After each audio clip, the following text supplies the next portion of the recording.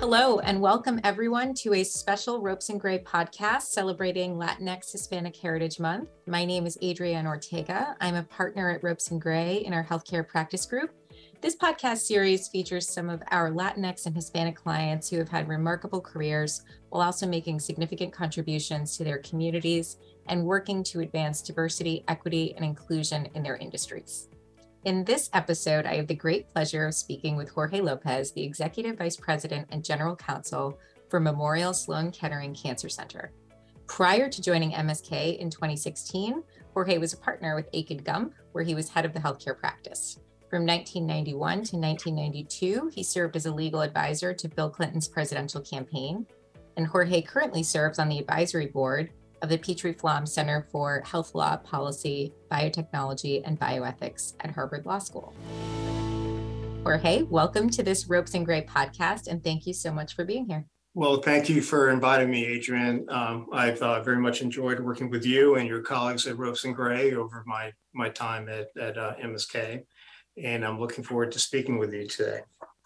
Well, thank you. Why don't we dive right in? Let's begin with your background. Could you tell us about yourself and your background? Yeah, happy to. So I'm a Cuban immigrant. I was born in Havana. When I was 3 years old, I left with my family and came to the U.S. The precipitating event at the time was there was a day, kind of an infamous day in Cuban history in 1961, when Castro nationalized all private property. And so that was probably the single biggest event that caused the Cuban diaspora. And my parents left, and we left without anything. It was like many other Cubans at the time. We had to leave under the pretense that we were going on vacation, and so you couldn't bring anything with you. So we left literally with the clothes in our bags, and we could fit in a suitcase. And we couldn't put any money in the suitcase or any other valuables because they searched you at the airport. And so we left and came to the U.S. And we lived in Miami for a year. And then we moved to the Maryland suburbs of Washington, D.C., which is where I grew up. I went to college in Washington at a small Catholic school called Catholic University. After CU, I was admitted to Harvard Law School, and that's where I went to law school. That's such an amazing story, Jorge. What you and your family went through in this decision to come here. After graduating Harvard, how did you embark on your legal career, and what were some of the pivotal moments in your career? Yeah, sure. Four events come to mind, and actually, let me kind of take you back to Harvard for a minute. So the first was my first semester of law school at Harvard. I had a classic case of what I guess you would call today imposter syndrome. Everyone there seemed so smart and so confident and came from impressive Ivy League backgrounds. And compared to them, I didn't feel very smart or confident or come from such a background. So I kind of worked myself up into a frenzy and had probably the most stressful 4 months of my entire life. But then exams came and I did fine and I got my confidence back, and the rest of law school was relatively uneventful, but it was certainly a rough few months. So the second was when I was deciding where to work after law school. So I was a summer associate at Hale & Dorr, another big Boston firm, now Wilmer Hale, of course. But my wife, who was from the Boston area, and I decided to go back to DC instead of staying in Boston. So I interviewed with firms as a third year, which is a relatively rare thing these days, but back then was pretty common. And I had a few offers, and ultimately I settled on Akin Gump, which was not a terribly big firm at the time, but it had a reputation and still does as a policy and lobbying powerhouse. And I had always been interested in politics and current events. I thought about becoming a journalist at one point. And coming from a recently arrived Cuban-American family, you paid a lot of attention to current events because for a while there, everyone thought we were going back to Cuba. So I went to Aiken. So third, I got into healthcare in the most random way. When I accepted my Aiken offer, I didn't give a strong preference for what practice area I wanted to join. And that turned out to be a fateful decision. So I remember, I've told the story a million times. My first day of work, I show up, I go to the bathroom, I bump into this guy, we introduce ourselves. I'm the new kid on the block. He said, I'm the head of the healthcare group at Aiken, and you're going to come work for me. So I became the third member of the healthcare group at Aiken. I didn't know Aiken had a dedicated healthcare practice. I don't even think I knew that law firms offered that kind of thing. I hadn't had any previous exposure to healthcare as a legal specialty. There weren't any doctors in my family. I didn't take any healthcare courses in law school. So fast forward 20 years, and I was the head of a pretty large healthcare practice group at Aiken. And then lastly, when I'm thinking about pivotal events, as you mentioned, I worked on Bill Clinton's first presidential campaign, and I signed up working for him early before really anyone knew who he was. And so I got to do some relatively high profile legal work. And I remember, for example, doing some research on an aspect of the Gennifer Flowers controversy, if you recall what that was, what that was all about. So when he was elected, I had an opportunity to go into the administration, working for a guy named Webb Hubbell, who at the time I think was the number 2 person at DOJ. But that was the very same year I made partner at Aiken. So I had a really difficult decision to make. I think I made the right one. I had a successful career as a partner at Aiken. And you might remember Webb Hubbell was later incarcerated, but it wasn't such an obvious choice at the time. There's so much to unpack and so many pivotal points in your career. First, thank you for raising imposter syndrome. And I think it's probably very heartening to many people who are listening to hear that you had those feelings and went on to have such an impressive career. And I hear it all the time from students as well as others practicing in the legal community. You mentioned a little bit about your career at Aiken, and you were at Aiken for a long time as one of the founding members of the healthcare practice. Is there anything you'd like to touch on your time as an associate and partner or practice group head?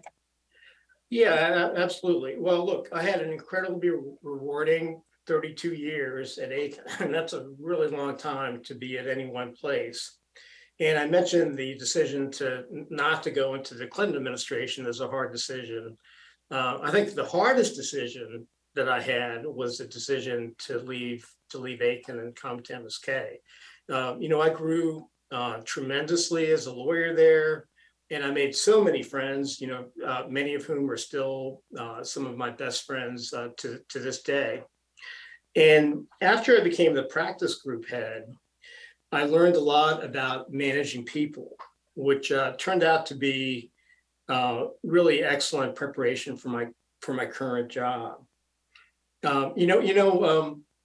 Adrian, I often get asked who mentored you at Aiken, who was influential in your professional development, and the truth is that I didn't really have a good mentor in the traditional sense, although I certainly got a lot of support from the partners in the healthcare group and elsewhere in the firm. I think I learned the most, and I would say I was mentored by the people who I supervised, the people who I mentored. They taught me the most about managing people, and working together, we were able to provide excellent service to clients and develop a successful practice. And honestly, the one thing that I'm proudest of in my time at Aiken is everything that my mentees have accomplished, both at Aiken and also on other career paths. So in no particular order, and this is far from an exhaustive list, let me just tell you what some of them are doing. One is the GC of a healthcare company in the ESRD space. Another was a GC of a biotech company, is now the CEO of a healthcare company. A third is one of the top lawyers at Vertex, which is, as you know, one of the leading biotech companies in Boston. Another is a compliance officer at Dana-Farber. One of my mentees is one of the top lawyers at LabCorp. Another is a healthcare partner at Aiken, and another is a healthcare partner at Manat. So I'm very proud of all of them. It's such an important point about mentoring and mentorships, and also about networks, really, as you go through that list of all of your mentees and the careers they've gone on to have. Shifting gears slightly, as we're all well aware, there are very few Latinos in the legal profession. For example, 5% of law firm associates and 2% of partners identify as Latinx or Hispanic. Can you tell us a little bit about how your identity has affected your career, and what are some challenges you faced? And on the flip side, how have you been able to leverage your background for success? Yeah, sure. So I didn't mention this before, but when we came to the U.S., no one in my family knew English. My grandparents actually never learned it, and my parents learned it, but always spoke heavily accented English. And if you met my mother, you would know in a nanosecond that she wasn't born in the U.S.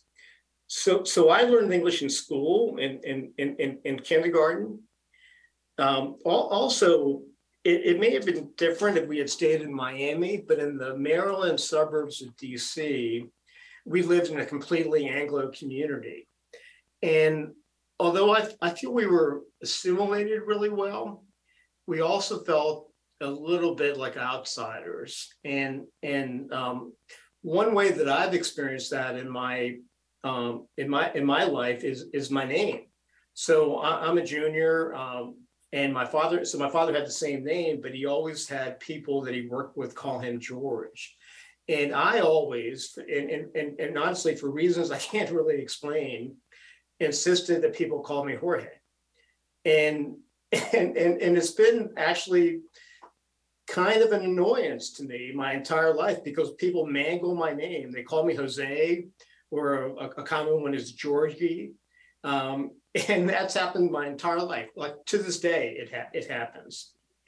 So it's something that's always reminded me of where I came from. And I do think I've been able to leverage that. It has steeled me because it reminds me of the history of my family and all of the obstacles that we've been able to overcome, not by ourselves, but with the help of many people and through the grace of God. And so that is obviously an indispensable part of who I am. It's so meaningful, the importance of our names, especially to persons who identify as being Latinx or Hispanic, and the importance that our names carry. Why don't we transition to, as you were talking about earlier, your role at MSK? What went into your decision to transition to go in-house after being at a law firm for so many years? Well, like I said, it was a very hard decision. And I remember having a really emotional meeting with my good friend, Kim Cooper-Smith, who's the chair of Aiken Gump, to tell her about it. It really came down to three things. The first is wanting to do something in my life other than being a partner in a law firm. Aiken was really the only serious job I ever had other than being a summer associate. And it was important to me to just do something different before I ran out of runway. So that's the first. Second is I had represented MSK for many years while at Aiken, going back to the early 90s. And I also represented the other dedicated cancer centers like MD Anderson and Dana-Farber. And I was completely drinking the Kool-Aid on their mission and the importance of helping them fight the war against cancer. So it was really compelling to me to have the opportunity to be in the middle of that mission, working from the inside instead of the outside. And then lastly, I'm sure it would have been fine, but I was worried about burning out if I had to work the rest of my career as a big law partner, with all of the stresses and pressures that entails. And as it turned out, I think I've traded those set of pressures for another set. And I certainly don't think that I'm working any less hard at MSK than I was at ACAN. But there are some things about being a law firm partner, like having to account for every minute of your day. You can relate to that. And the ever-present need to keep revenues coming in. Those are things that I don't miss. And you've touched on some of them, but what do you value most about your current role? So many things, but I would highlight these three. The first is the opportunity to build something. So I'm actually only the second GC in the history of MSK. So I've been able to reshape the legal department fairly radically in my time here. And that has been very fulfilling. So second, I work with an incredible team, both awesome legacy lawyers that I inherited and amazing lawyers and non-lawyer professionals that we've been lucky enough to recruit. We've built a team that I am just so proud of. And I think, if I could be immodest for a minute, is one of the best in-house legal teams in the hospital industry. So that's number two. And then number three, what I anticipated when I made my decision to come here has been born out. It's been so rewarding to be working hand in hand with colleagues who are devoted to this historic mission of waging the war on cancer, a battle that is as close to being won now as perhaps it has ever been. So I feel really fortunate to be in this position. Thinking about diversification in the legal profession and maybe starting internally with your own team at MSK, how have you gone about, increasing diversity internally on your team?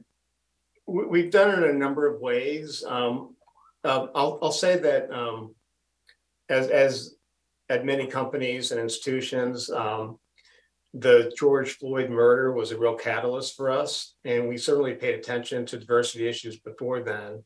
But it took on a renewed focus after that event. And within our legal team, I felt very strongly that we needed to take a lead role within the institution in promoting diversity more than what we had in the past. And we did that in a number of different ways. One way that we did it that has been very, very fruitful for us is our involvement with the Diversity Labs Mansfield Rule program.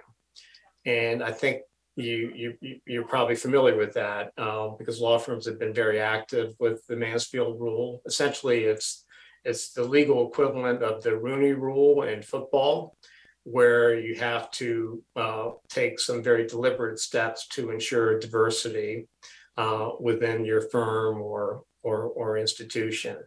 And we've done that. And we had a process that started 2 years ago that is culminating now. And I don't think the official announcement has been made, but I believe we're going to be Mansfield Rule certified next month. And I think we're one of only a few hospitals that have that status. And that was a very good way to ensure diversity within our legal team, and to make sure that we were doing everything that we needed to do in that regard. It gave us some structure. It gave us some set goals to shoot for.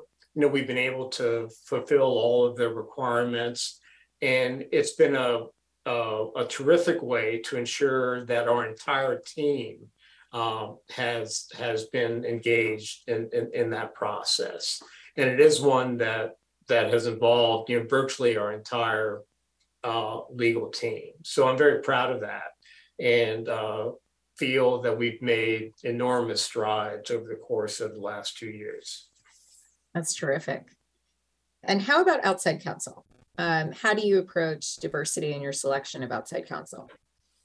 So we have billing guidelines for our outside counsel, and in those guidelines, we require that firms and their staffing in providing services to MSK, that they pay attention to diversity, and as much as possible provide us with diverse lawyers to to provide services to us.